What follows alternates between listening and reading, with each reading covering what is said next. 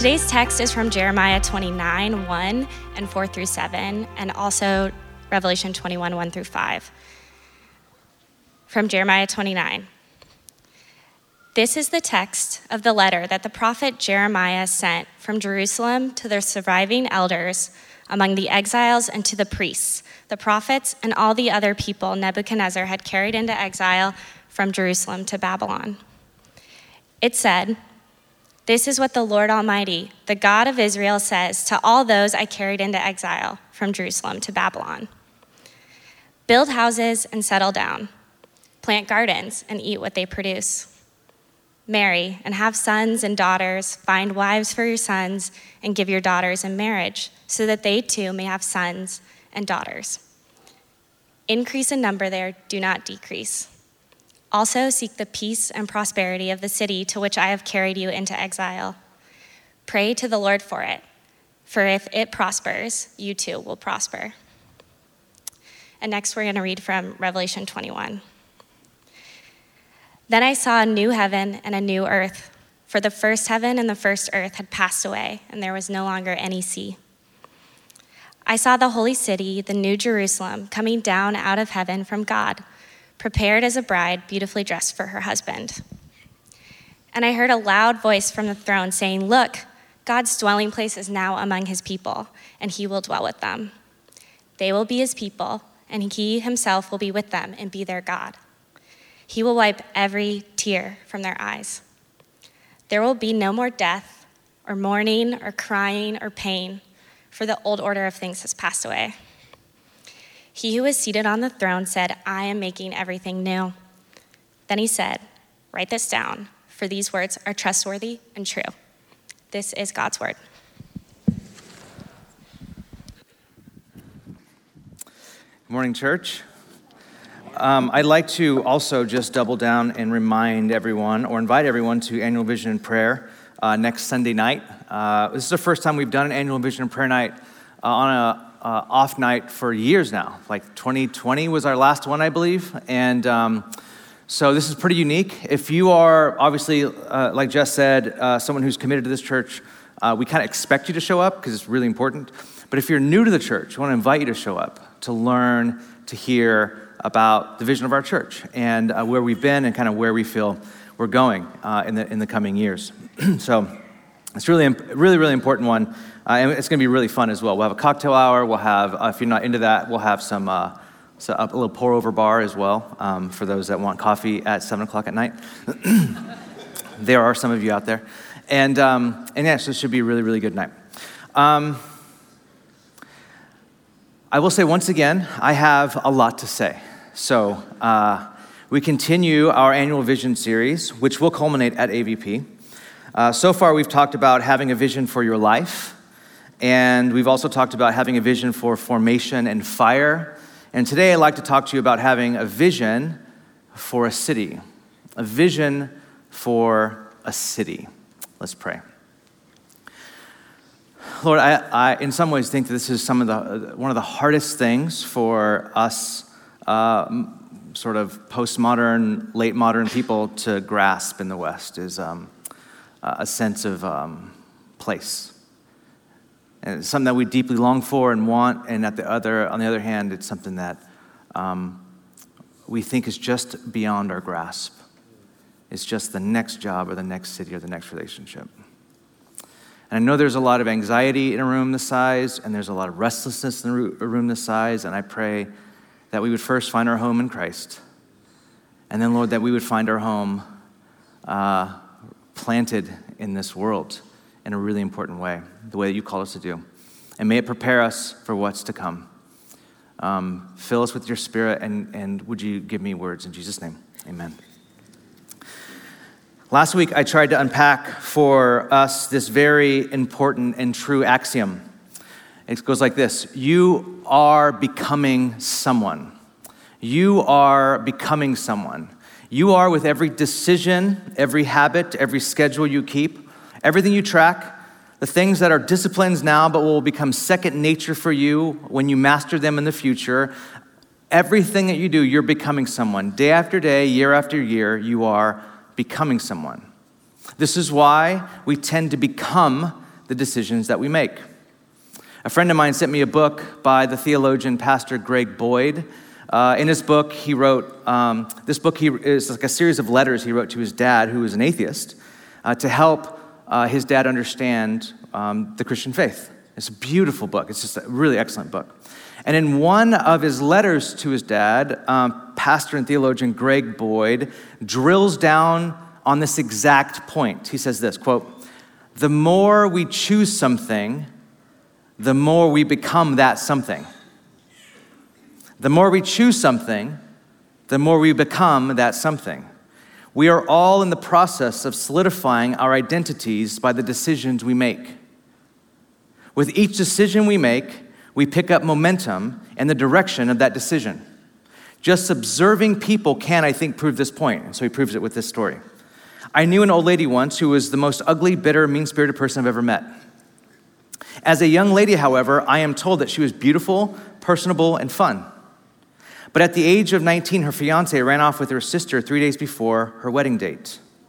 She was understandably humiliated and hurt. But what is most tragic is that she proceeded to choose to be hateful and unforgiving toward her sister and ex-fiancé the rest of her life. Though her sister was extremely sorry for what she had done and tried numerous times to make amends later on, over the course of 50 years, this lady would never budge. And with each decision against love and forgiveness, she solidified herself in bitterness. Like all negative emotions which are entertained over a long period of time, her bitterness eventually colored her whole outlook on life. She became her hatred. She became her bitterness. The momentum of her decisions became irreversible. She no longer chose it. She couldn't now choose otherwise. All the good God originally intended for her was consumed by the repeated course of hate she chose. What started as her decision eventually became her nature. So it is," he goes on. "I believe in every area of our lives, the more we choose something, the harder it is to choose otherwise, until we finally are solidified, eternalized in our decision. The momentum of our character becomes unstoppable. We create our character with our decisions, and our character in turn exercises more and more influence on the decisions we make. It's in the nature of free created beings, and I don't see how it could be otherwise." Now, this not only applies to evil and the evil that we choose, but it also applies to love and virtue. For an example, many years ago, I chose to love my wife, Ashley. When we were dating way back in the 90s, there were many ups and downs when we were dating, and we were exploring the choice of committing our lives together. And I remember there was a moment after hurting each other very badly in our relationship, I didn't want to choose to love her anymore. And after a series of things that God did in my life, I did. I chose to love her, and actually I decided to vow love to her for the rest of my life, which is why I wear a ring on my left hand. And early on and in the middle of our marriage, these choices were hard to make sometimes. These choices of loving Ashley were very hard to make. And early on and kind of in the middle of our relationship so far, they were acts of my will. They were discipline, decisions I had to make. And there was a very good possibility, several times in our marriage, that I would not choose to love her, and vice versa. But with each choice we made for love, the less choice for love we had to make. And therefore, the less the possibility of not loving was present. And so fast forward to today, and it's almost impossible for me not to love Ashley. Even though she drives me happy. Most of the time. No, a lot of times, sometimes she drives me crazy. But it's almost impossible for me not to choose. I don't even choose love. I just love. It's my nature now to love her and her me. And so Greg continues. He says, love must always start free, but its goal is to become unfree.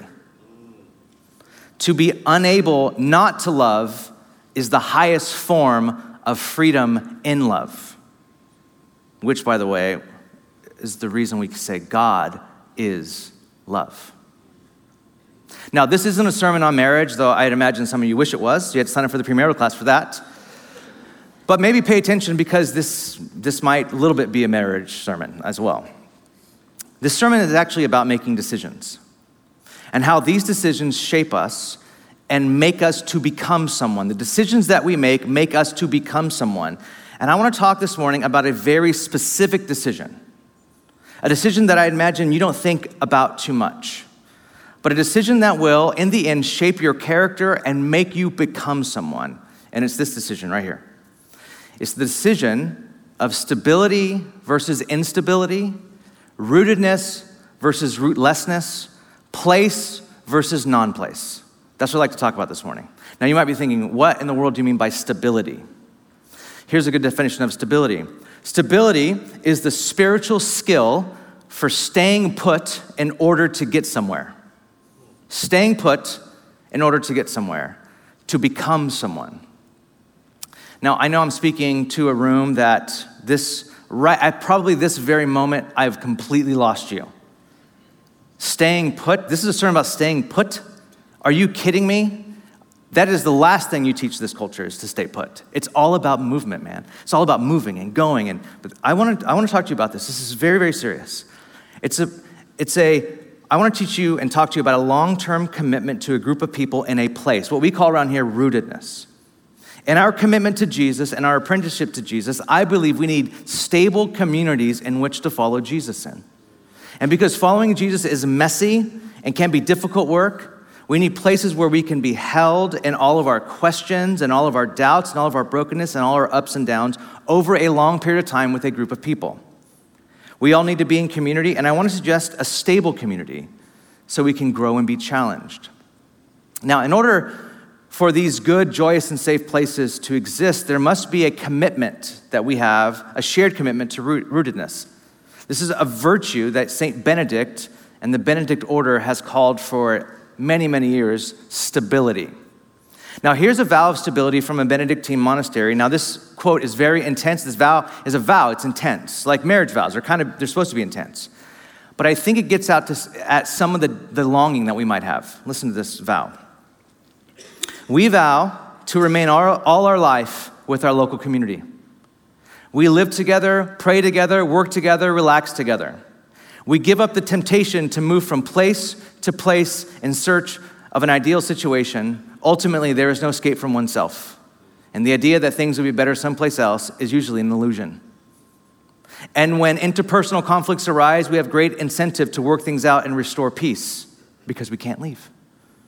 This means learning the practices of love, acknowledging one's own offensive behavior, and giving up one's preferences, forgiving.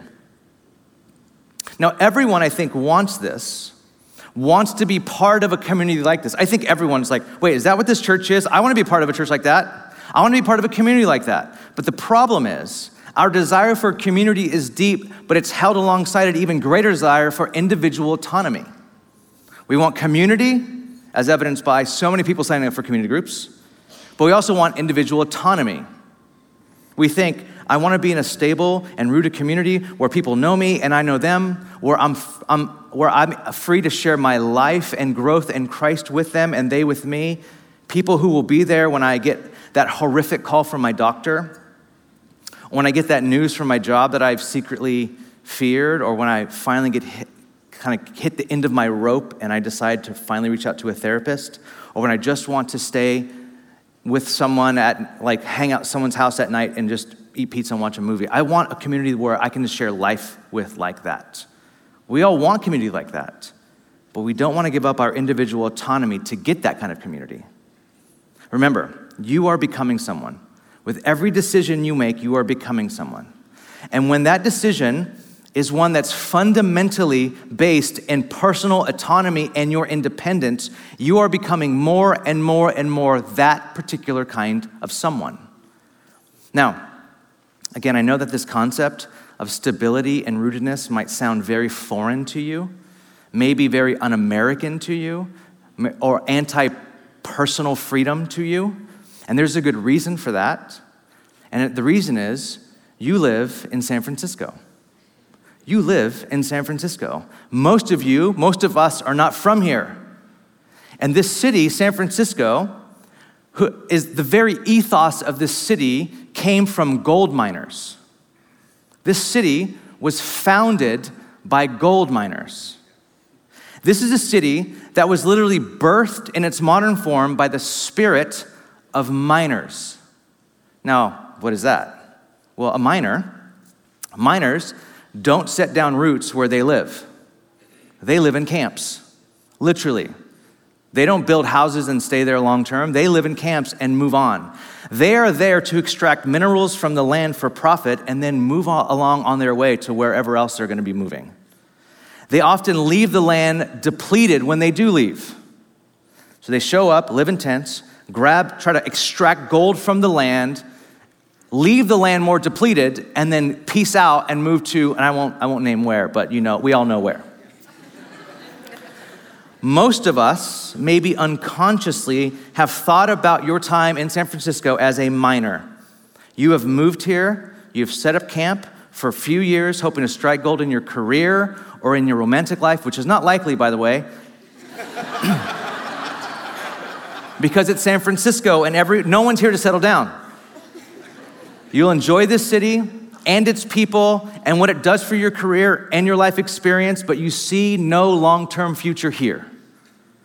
And the truth is, a majority of our church members disappear annually to be replaced by another class of attenders. The size of our church grows a little every single year, yet the annual turnover of people that are part of our church is somewhere around 400 to 600 people a year turnover in our church. There's 400 to 600 new people. So if you ever walked in the church, you're like, everyone looks new, because everyone is new. Now, obviously, that's a problem, but it also helps us remedy another problem, which is a space problem, because if you all stayed, we would not have room for you. We kind of already had a room, but that's a whole different thing. Okay, what this does is it makes a very fragile and suspicious environment. It's fragile because we're like, this thing is fragile because there's so much transience, but it's also suspicious because when people move here and they're like, I want community, I want friends, I want this thing, everyone's like, I don't know how much emotional energy to give you because I don't know how long you'll be here. And so everybody's suspicious about everyone else. Not only that, but another reason rootedness or stability might sound uncomfortable to us in our modern ears, people that live in San Francisco, because we are increasingly living in a culture of non-places. Now I want to talk about place versus non-place for a second. Now, one anthropologist describes place versus non-place like this. Places are concerned with history, relationships, and identity, which is why the way that they talked about Jesus was Jesus of, do you remember? Nazareth, right? He was from a place. He had history, even identity that he had to somehow rewire in his talks. He's like, I'm from Nazareth, but like, can anything good come from Nazareth? Well, yes, it can. And he has to rewire some expectations, but places give history and relationships and identity. Therefore, spaces which are not concerned with history, relationships, or identity are non-places. One passes through them. They are not places to which to set roots. Rather, they are built for rootlessness. For example, airports and highways are examples of non-places. You don't go to an airport and go, I'm gonna have my kids here. And I'm gonna live here. I'm gonna put down some roots here. No, you don't do that at airport. You don't do that on a highway either. You pass through them. The problem is, we are turning most of our lives into non-places. We have made our work a non-place, meaning we bring ourselves to work as someone who is passing through our work without any rootedness whatsoever. We don't even think in that terms. Like, I'm gonna work here until like this thing peaks and I get a better job somewhere else. And if that moves me to New York or Nashville or wherever else, I don't really care. In a blink of an eye, I won't even consider it an option. Of course I'm gonna move. Of course I'm gonna do that. Because work is a non-place, and San Francisco is a non-place, and everything's a place that you're just passing through. But you have this restlessness, like, I wish I could find meaning in my life, and you have no idea that this is connected to your own rootlessness. To many, the city is a non-place, a place where you're passing through, a place where you don't care to learn its history or make any of your own history here. You're just passing through here. Relationships are non-places. We just pass or swipe or scroll through relationships. And church is a non-place for some of you. This is a good place to either catch a podcast or an occasional live stream, or you might maybe show up in person once in a while. You're encouraged, you're inspired, maybe even equipped by what you experience here, but you are just passing through. You are using this place as you get from this non-place to the next non-place. And the thing is, not only are you changing the very nature of your job and the city and your relationships and this church by treating all these places like non-places, you're also doing something to yourself. You are becoming someone as you do this. Every decision you make to treat people, places, communities as non-places, places you don't put down roots, that you don't invest in, is making you into someone. You are becoming a very specific kind of person. David Jansen writes this: the 20th century will be remembered as an age of wondrous creativity when Americans voluntarily shattered their lives into distant and dissonant fragments. America's industries learned how to assemble atomic bombs, airplanes, iPads, and the genetic codes of life itself in the same era that American society disassembled the ancient overlap of family, food, faith, and the field of work. Americans reached for the stars as they withered their roots, inhabited space, but lost any sense of place. Old Testament scholar and theologian Walter Brueggemann said, "The failure of an urban promise, that promise concerned human persons who can lead detached, unrooted lives of endless choice and no commitment. It was glamorized around the virtues of mobility and autonomy that seemed so full of promise for freedom and self-actualization, but it has failed. It is now clear that a sense of place is a human hunger that urban promise has not met. It is rootlessness and not meaninglessness that characterizes the current crisis." Rootlessness and not meaninglessness. What you're really feeling is not meaninglessness, you're actually feeling rootlessness, is what Brueggemann is saying. What these two and many other writers and poets and thinkers and philosophers have noticed is that the promise of unlimited freedom and mobility and the value we place on those things as something inherently good is really at the heart of so much of our restlessness and anxiety and even injustice. In other words, every decision you make, you are becoming someone. Okay, now I give a version of this talk every few years, and I've been doing it for many, many years now, several years, a lot of years. And I know, since I've been giving this talk, I know what happens right about now. Here's what happens. Right about now, a seed is planted in your head, like an inception seed. I'm inceptioning you right now. And what happens is, at this point in the sermon, you have this very American longing for the suburbs. Wait, you might not think it's happening right now. Some of you will be inception right now to think, and it's not a full or complete thought right now, but it's in there and will germinate, and the thought will go something like this, and it might happen over the next week or the next year. It'll go something like this: I need to get out of this city. I need a backyard and a front yard. I need a garage and better insulation for my house. I need central air and central heat. I need a dishwasher and a spouse, and those two things are not related, by the way. I need these things. This is what Dave was talking about. I need to be rooted there. I need the suburbs. And then this thought turns into this: I need to move to fill in the blank. Actually, I'll fill in the blank. Nashville or Austin, something like that will happen. I need to move to Nashville. I need to move to Austin, or if you're super hardcore, I need to move to Montana. Now, nothing against those places. Those places are amazing. Some of you are from there. Many of you will move there, and we will pray for you, and we will bless you. We will. We actually have that built into the DNA of our church, to pray for you and bless you. But allow me to try to give you a vision for a city. I'd say a real city like San Francisco, but a vision for a city. Let me try. Let me move this to okay, maybe that thing. By the way, if you want to read, I'll get to that in just a second.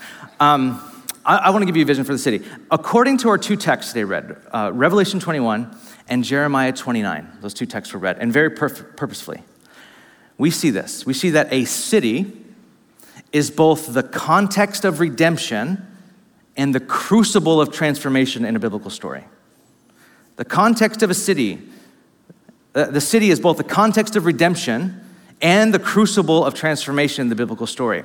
Cities, if you've read the Bible from the beginning to the end, you realize and you know that cities didn't start out that great in Scripture.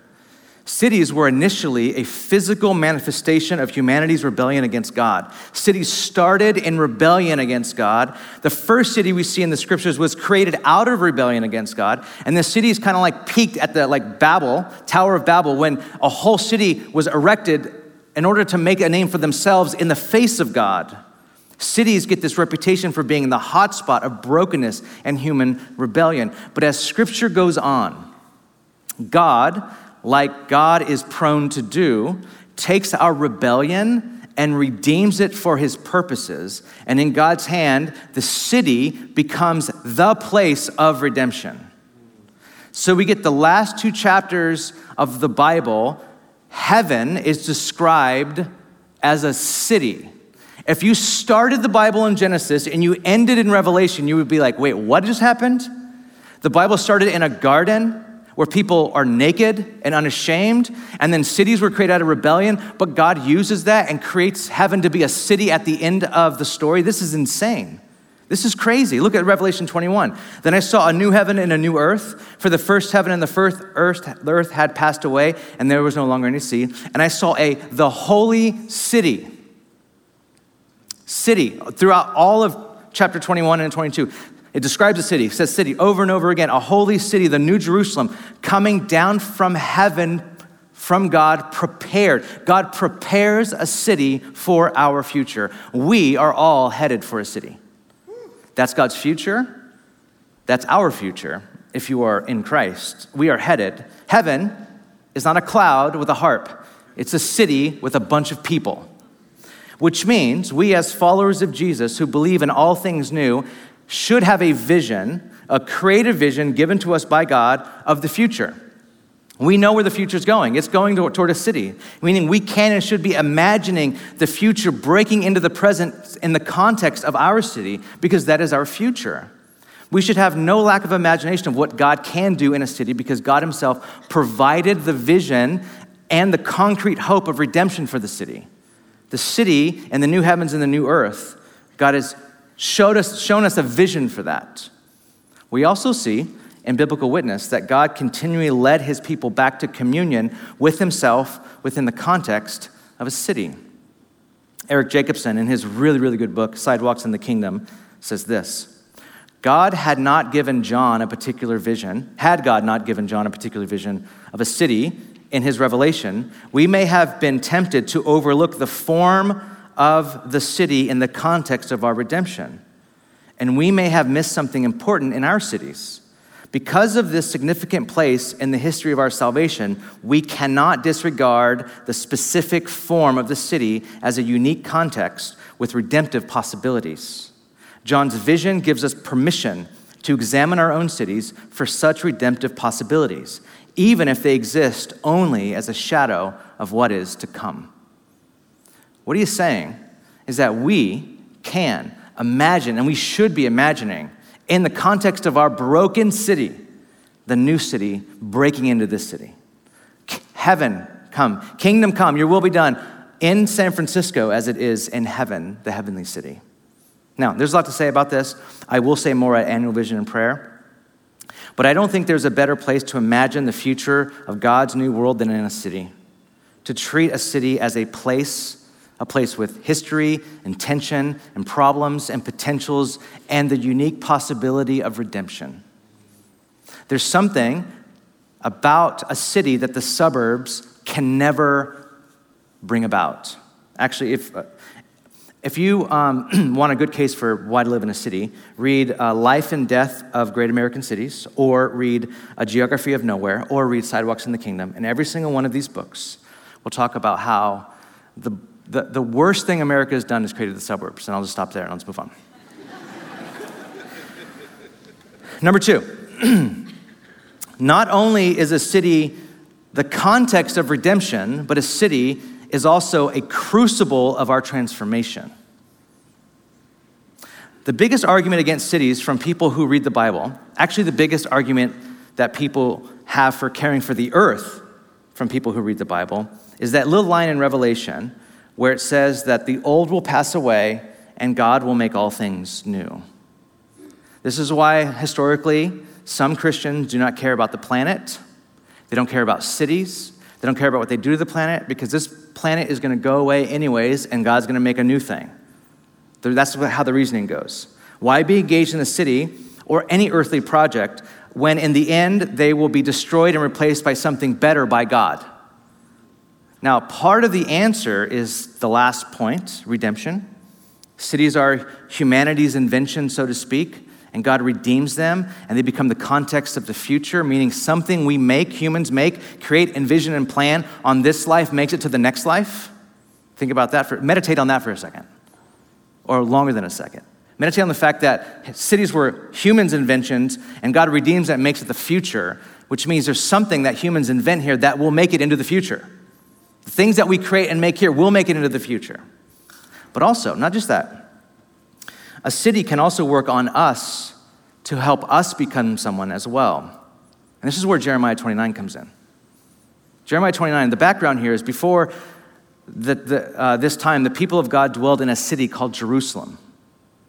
And Jerusalem was the religious center of where the activity of God was primary. The temple was in the city of Jerusalem. The king was in Jerusalem. And it was the city the children of Israel were waiting for. Like Jerusalem, it's here. And this was supposed to be the hotspot of God's kingdom come, and it's supposed to spread all over the world. But in this city, they were disobedient, and they were greedy and oppressive, idolaters, and unfaithful to the call of God to be the city of God. And in God's judgment against Israel, he allowed Babylon to come and destroy Jerusalem. And he led the Israelites away back to Babylon. So now they're in Babylon in what is called exile. That's why that word keeps coming up. Exile, exile, exile. They're in exile. They don't belong in Babylon. They're meant for another city, a Jerusalem. Just like we're meant for another city, the New Jerusalem. Does that make sense? Exile. So there is a sense of like we're exiled here on earth, waiting for God to make all things new. Very similar, but they're in Babylon, and they weren't supposed to be in Babylon, but that's where they are. And in Babylon, the Babylonians wanted them to assimilate completely to their cultural, political, and religious landscape, so they would lose their distinct identity as the people of God. So they brought people in, they brought the best and the brightest. This is where you get the book of Daniel from. The best and the brightest, and they just try to assimilate them to make them just like Babylonians. They're just like, we'll give you Babylonian names, you have Babylonian customs, but God had a different plan. Now, however, there are prophets of Israel that were directing people to stay completely out of the city. So you're like, yes, we're in Babylon, but let's not live in Babylon. Let's live outside of Babylon so we preserve our unique identity and heritage. This is the first move to the suburbs moment of the Bible. Not joking, this is literally it. Don't be in the city, let's move to the outside. And God called those people false prophets. And Jeremiah is the true prophet, and Jeremiah had a third way. Don't leave the city, but don't become like the city either. Here's what he said. This is what the Lord Almighty, the God of Israel, says to all those I carried into exile from Jerusalem to Babylon. Build houses. Rent houses, we would say. Settle down. Plant gardens and eat what they produce. Till the land, make it fruitful. Don't mine all the minerals out of it. Plant things for the future. Eat what they produce. Marry and have sons and daughters. Find wives for your sons and give your daughters in marriage so they too may have sons and daughters. Increase in number there. Do not decrease. Also, this is crazy because remember, these were their oppressors. They took them by force to live in Babylon. Seek the peace and the prosperity of the city to which I have carried you into exile. Pray to the Lord for it, because if it prospers, you too will prosper. So here's the question. The future of Israel wasn't Babylon. We know that. God said you would actually be there for 70 years, not forever. If this wasn't their forever home, this wasn't their permanent home, why does God want Israel to put down roots in Babylon? The answer can't be because God wanted Babylon to become the New Jerusalem. Not even because God wanted Babylon to become the surrogate Jerusalem. That's not what's happening here. Perhaps what is being accomplished was the shaping of a people more than the shaping of a city. Although the shaping of the city was a very important means to that end, meaning It's like when I ask my daughter Juniper to build a fort with me or to help me break down boxes on trash night. It's not just about the thing we're building or the thing that we're breaking down, but the thing that we're building between her and I. There's a means to an end. Yeah, we are building a fort. We are like taking all the trash out and clearing out all the boxes. We are doing that, but we're doing something more. We're building these things between us. We're tearing down walls between us. This is what's really going on. It's about relationship. In the same way, when God calls them to take root in Babylon, not only are they blessing the city, but by doing that, the context of what God's doing in them is happening as they do this in the city. So God gives them a vision for city, a vision for the city. And it looks something like this. Look at verse 7. It says, I have carried you away. The people of Israel thought they were carried away by King Nebuchadnezzar, but God says, I did it. And in a way, they were sent to Babylon. So here's the thing. You may think your job sent you here, or that you're continuing your education here, but what if you started to think like this? God sent you to San Francisco. God sent you here. I was carried away by my job. I was carried away by tech. I was carried away by my education. What if you weren't carried away? What if God's like, I sent you there? I think you are sent here by God. Something that you should become aware of and start cultivating. Verse 5 and 6, it says, build houses and settle down, marry and have sons and daughters. You can come into a city, to San Francisco, for two reasons. You can come as a miner, a gold miner, or you can come as a farmer. You can come here to take everything that is the city has to offer, the jobs and the food, the coffee, the community of people just like you, money, success. You can come and take, try to strike gold and extract all the gold, or you can come here to plant, water, and build. Which means you're not here for what you can get, but what you can give. And ironically, this is exactly how you build an identity. What's interesting about this is it was from this point on in Babylon that the children of Israel would be called Jews. And that was not derogatory, which it meant they were a distinct people in Babylon. It was in exile in Babylon that the Jews developed the synagogue, a purpose built for space of worship around families that lived in walking distance from each other so they can observe the Jewish Sabbath laws. They learned how to live in community, like in a village in a city. They would live by each other so they can rest together and worship together and raise their children together and share their common faith and maintain their unique identity in the context of a city together. They had to learn how to become themselves in a city. They were to make a life there. Verse 7, seek the peace and the prosperity of the city. Pray for it. If it prospers, you will prosper. Can you imagine how the Jews took this news? Babylon killed their families, destroyed their temple and their city, and dragged them all the way from their home into Babylon. And for all intents and purposes, Babylon was their enemy. But God says, don't live a passive life there. Don't root yourself in bitterness and anger. You will become your bitterness and anger. Actively work for Babylon's shalom, its justice and peace, and pray for it. Tie yourself so much to the city, its civic good, its life, its welfare, so that if it has peace, you too will have peace, which means the opposite. If it doesn't have peace, you too won't have peace. So here's the question. Could there be a connection between the eternal city as the form of our redeemed existence and the temporal city as the crucible in which character is formed for that eternal existence? Does that make sense? I'm going to say that again, just in case it doesn't. Could there be some kind of connection between the eternal city as the form of our redeemed existence and when God sends us to a temporal city, San Francisco, as the crucible which characters form so that you can rule and reign in that next city? Does that make sense? In other words, could choosing to put down roots in a place like San Francisco actually index your life to becoming the person God is desiring to make you for the future? So here's a couple invitations. Don't be a miner, be a farmer. Don't be a gold miner. Farmers have a totally different relationship with the land than miners do. Farmers have to live in and from the land, so they think differently about what they do and how they do it. How they live and how they root themselves there. Farmers go, if I take this from the land, my kids will not be able to live here.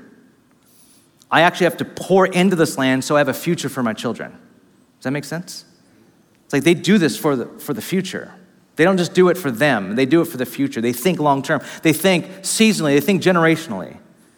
Next thing is consider staying longer. If you're like, I'm here for 2 years, just try 20. No, try 5. Try 4. Just consider staying, so consider it. Consider staying longer. If you know that you are not staying longer here, believe you are. Invest like you are. Live here like you are staying longer. Wendell Berry, the very famous farmer poet, says, to feel at home in a place, you have to have some prospect of staying there. If you don't feel at home here, try what Wendell Berry says. You have to have some prospect of staying there. Just act like you're going to stay here. And when you have the option to leave, consider community, rootedness, what you're sowing into this place as a part of your decision to leave. Don't just like, do you consider this church? Do you consider what you're doing, what you're planting here? No, I don't consider none of that stuff. Doesn't even cross my mind. The job is there. Just think about that the way we think. The job is there. If you have been here a while and have been able to develop good relationships and gain some wealth or good standing in the city, your temptation will be to protect what you have. So we get in the city mentality where it's mine, mine, mine, mine, mine. And so we build higher walls. And I heard this quote when we were in London recently: when you have more than you need, build longer tables, not higher walls. So if you have more than you need, open up your home, show hospitality, build a longer table, don't build higher walls to keep other people from taking what you have. And I want to end here. What if being rooted in place in a city like San Francisco is God's way of saying, come and let us build something together. And not only will you be building something, but I'll be building you into something in the process. Would you stand with me as we pray?